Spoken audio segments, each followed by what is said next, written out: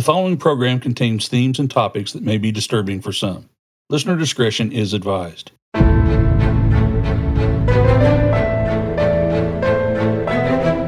Welcome to Any Given Day, a podcast series sharing the stories of those who dedicate their careers to serving others. On any given day, the more than 800,000 law enforcement officers in the United States witness the best of community and confront the worst of society. The profession requires a resilient mind every single day. In this season, we hear the stories of how law enforcement officers navigate the unique stress of their job from the men and women who live them. Each week, they remind us, on any given day, you face the unknown, and on every single day, you carry on. On this episode, we're speaking with Matthew Brandt. He has a distinguished military career, nearly 30 years in law enforcement. He's also an international speaker, a trainer, and an author. Many would say he's on a mission for resiliency. Matthew, welcome to Any Given Day. Appreciate you having me.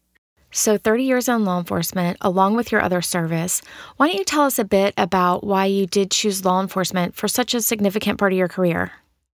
Sure. Well, I come from a background of law enforcement officers. I've got two grandfathers that were Texas Rangers back in the day when it was horses and shootouts. My father was a career police officer with San Antonio Police Department and then later Oregon State Police and County Sheriff. So I just grew up in a law enforcement family, and it was a pretty easy decision for me. Transition out of the military into a career. And so I jumped right into it. Was hired less than a week after I transitioned out of the military and have been in law enforcement ever since. Well, that is quite the lifetime of service from the whole family. Yeah. I am sure there are any number of stories that you could tell from their service or from yours. So why don't you do that? Kick us off with a memorable moment in policing. Sure. I mean, I have tons of stories, and I worked robbery homicide for many years. I worked gangs for a couple years.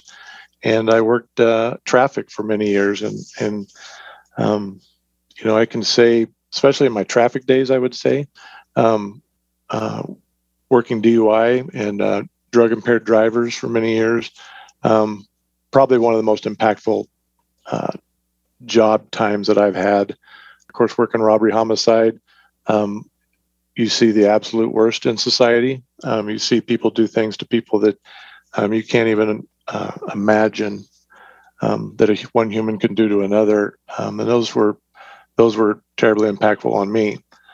On the other side of that, there's a bunch of hilarious stories, and one that just comes to the top of my head is when I was very early in my career. I was working by myself out in Southern Oregon as a deputy sheriff in the middle of nowhere, and this particular call, I had actually arrived. I could hear an enormous fight going on inside the trailer.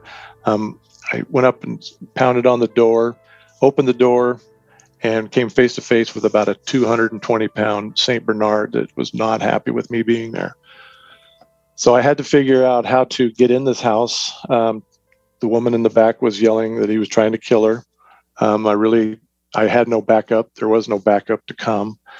So I had to figure out how to get this dog out of there. So I devised a little plan to get the dog fuzzed up, have him run out of the house, hopefully run right past me and let me sneak back inside the house. And so that's what I did. Then I confronted he was what you would consider a 1960s hippie.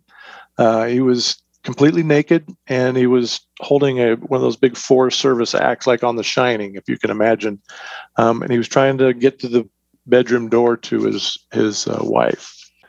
So I bring a gun to an axe fight and order him to stop, and he stops and turns towards me, and we come to that time in any confrontation that people and officers, have to make a decision, and he had to make a quick decision what he was going to do, because I was about to make a decision that was going to be profoundly impactful.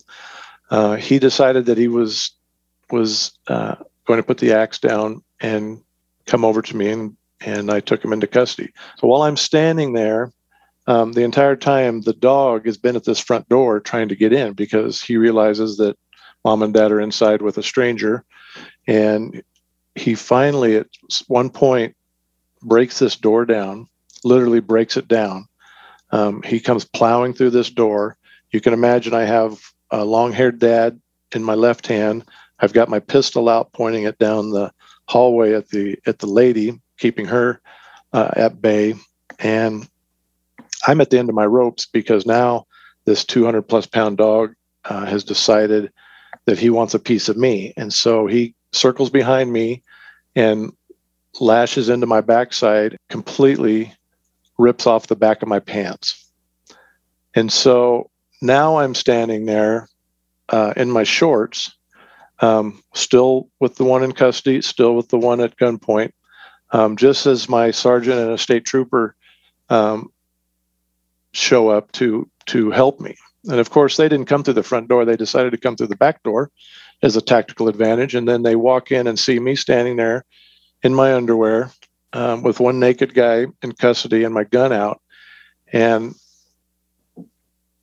it was beside themselves to help me, but to start laughing so hard that they were almost incapacitated.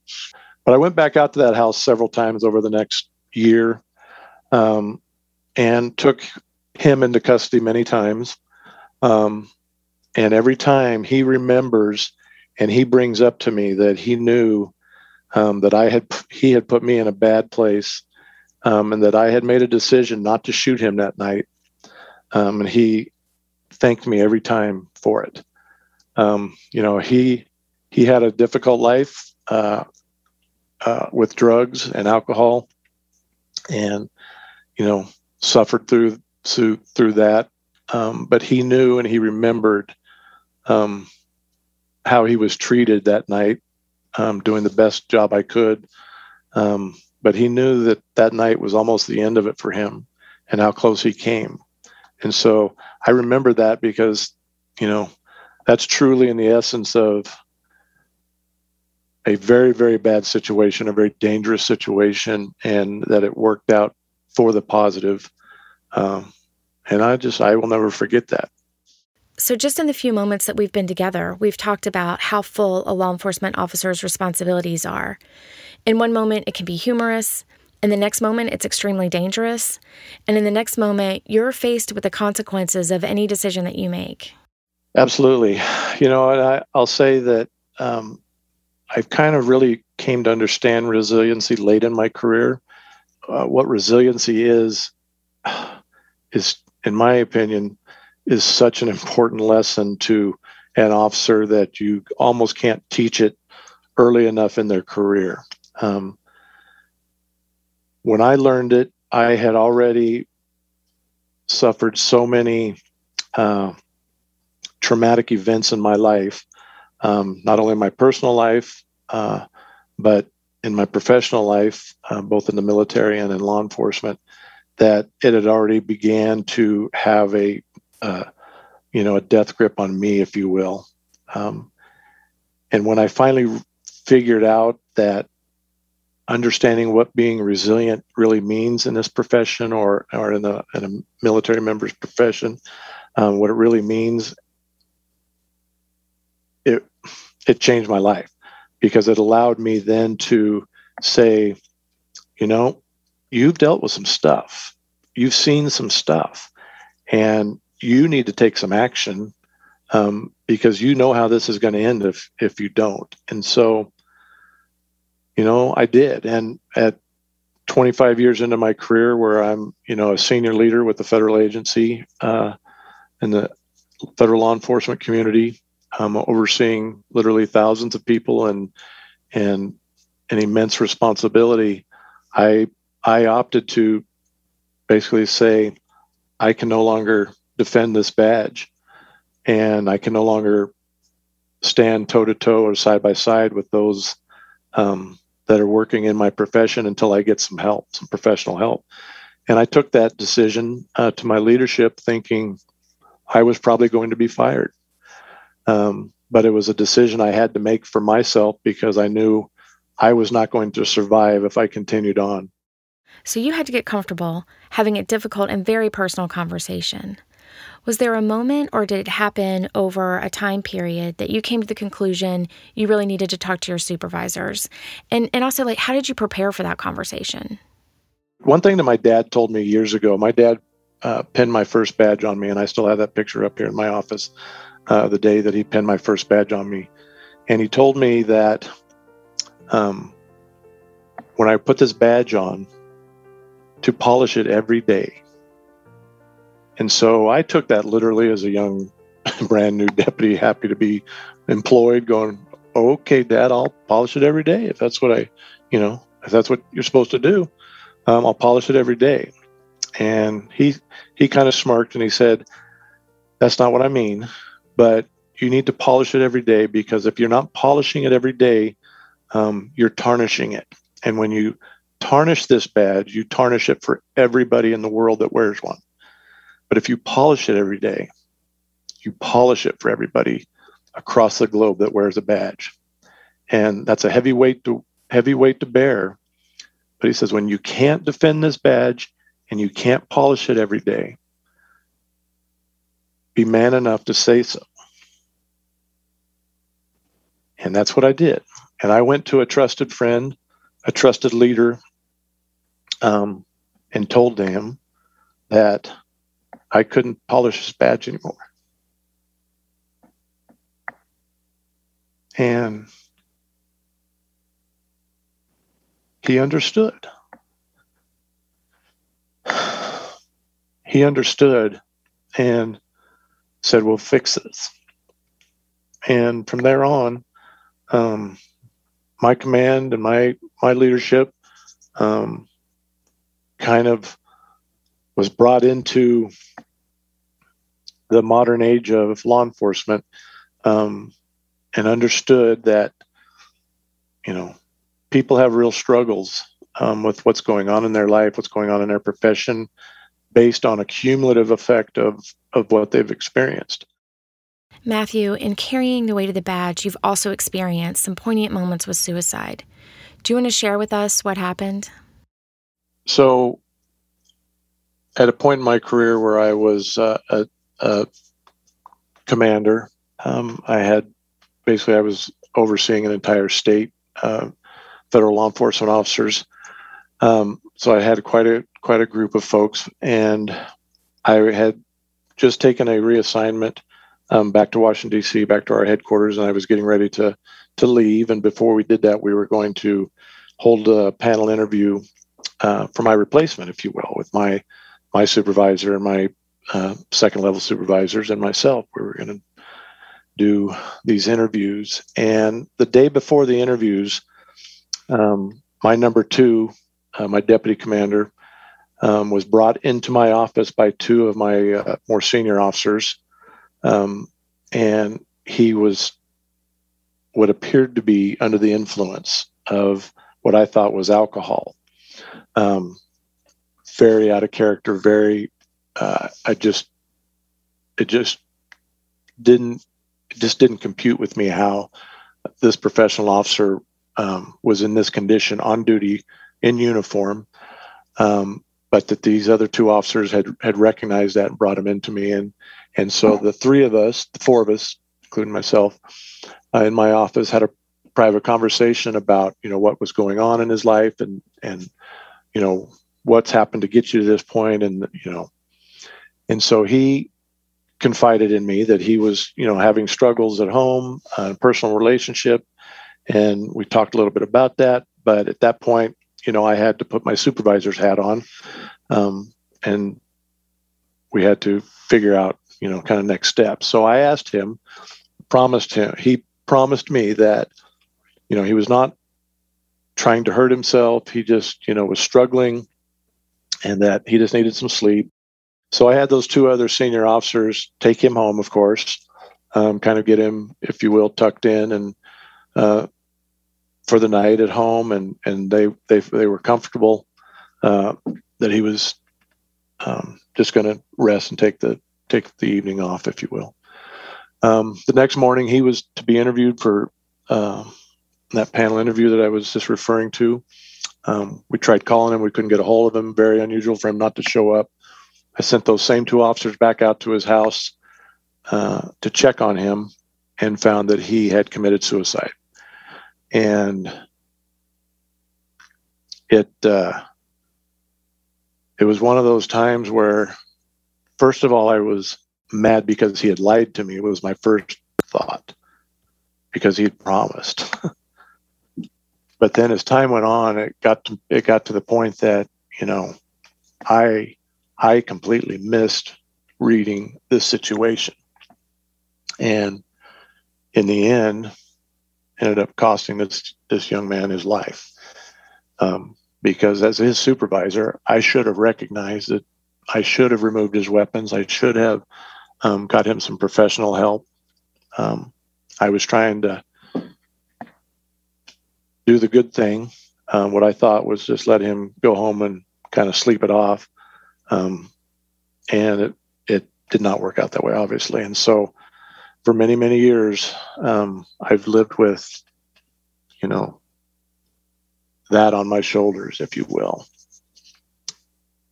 About 3 years after that, I'm back as the commander in this office, and I get a call about 4:30, 5 o'clock in the morning from my dispatch, and they tell me that one of my special agents wants to talk to me, and they're saying he sounds a little distraught, a little distressed, but they didn't really know. So they patched me through to him, and he's standing outside the federal courthouse that morning and says that he can no longer do this job. This job is taking its toll, and he's wanted to say goodbye. He then committed suicide while he was talking to me on the phone. Again, I felt that I had completely missed something with this special agent, and struggled again for many, many years trying to figure out what I had missed, how I had missed it. And at the end of the day, people make decisions based on their own reasons, not something that those of us that are still here did or didn't do. And so, but when you're the one that is responsible for them, for their care and nourishment, if you will, you don't ever forget it, and it doesn't really ever go away. And so, fast forward from that, I was placed in a position a few years after that, back in that same area, though I was a little bit more senior and was actually the number 2 of the entire West Coast at that point, where I had another senior law enforcement officer kind of in the same position, where something was going on in his life. He was having struggles, and the word of suicide was popped up by his wife. His wife had called me, said that he has said that this is what he's going to do. And so I took a very different step with him, and basically immediately put his career and my career and the agency's public image aside, and said, I'm going to save his life at all cost. And so we immediately descended on him, removed every weapon he had, brought his doctor with us, and basically, grabbed him by the ear and said, this is what you're going to do, and this is how you are going to work through this problem.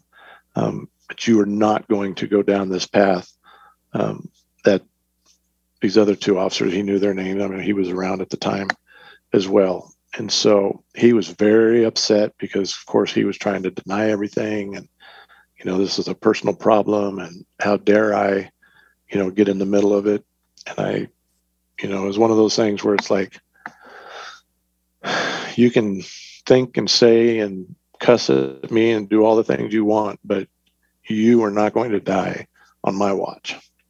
And so we got him the help he needed, and over time, he got better. And over time, he was fully reinstated with his police powers and his badge and credentials and his weapons when he was healthy enough. And he has gone on to have a very successful career and is now one of our senior leaders in our agency, and he's doing a fantastic job. The right resources at the right time seem key to an acute situation. What about the need for resources for longer-term issue resolution? Sure. One that I want to just bring up real quickly is a retreat that I'm putting together for law enforcement officers and their families. There are some resources out there and some places that the military folks and law enforcement can go. But the retreat that I'm working towards is giving some real emphasis to not only the law enforcement professional, but their spouse, and giving them a place to go and have the ability to kind of reconnect and have those hard discussions one-on-one, along with some professional help. And I'm just getting it started. We've got a Twitter page out there that it's at TAC Retreat, at TACRETRAT. And we're starting to build the base. We're probably a few months out, maybe 6 months or more before we'll actually be up and running. But just wanted to get that out there as a potential place for our officers and their spouse, significant other, to have in their back pockets, if you will, for a place that's safe, and give them some ability to have some discussions so they can work through these issues. Matthew, as we wrap up our time together, is there someone that serves as a role model to you, someone that you admire for how they handle adversity? Yeah, I'm gonna, I won't throw out a name, only because he's still actively working in the profession, and just for his privacy. But that's that very senior leader that I told you about earlier, who is still in our agency at a very high level of leadership. One of my best friends in the world today. I look at how he has dealt with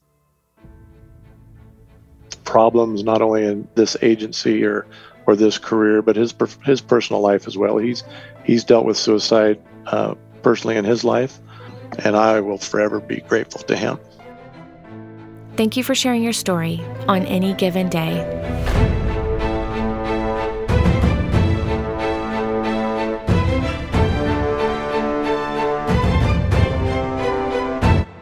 If you are struggling or know a law enforcement professional who is, get help now. There are many resources, including the following. Call 911 if emergent help is needed. Safe Call Now is a confidential 24-hour crisis referral service for public safety employees and can be reached at 206-459-3020. The National Suicide Prevention Lifeline is available 24 hours a day at 800-273-8255. You are not alone. Stay safe. Nothing heard on this podcast should be considered medical advice, and its contents is not intended to substitute for professional medical advice, diagnosis, or treatment. Please consult a healthcare provider for that information. The views expressed are solely of the individuals who share them. Thank you to the parents of Chris Dudley, U.S. Marshal Service, for sponsoring this episode. A special thank you to Ron Brooks and Ben Bodden for dedicating their efforts to Any Given Day. They, along with Mike Walker, Mark Espinoza, Matthew Brandt, Patrick Lillis, and James Vandermeer, lent their time, advice, and wisdom. And thank you to Ruben at New Record Studios for technical support and production guidance. The Any Given Day podcast is created by the families and friends of LEOs who have died too soon. It is in honor of how they lived.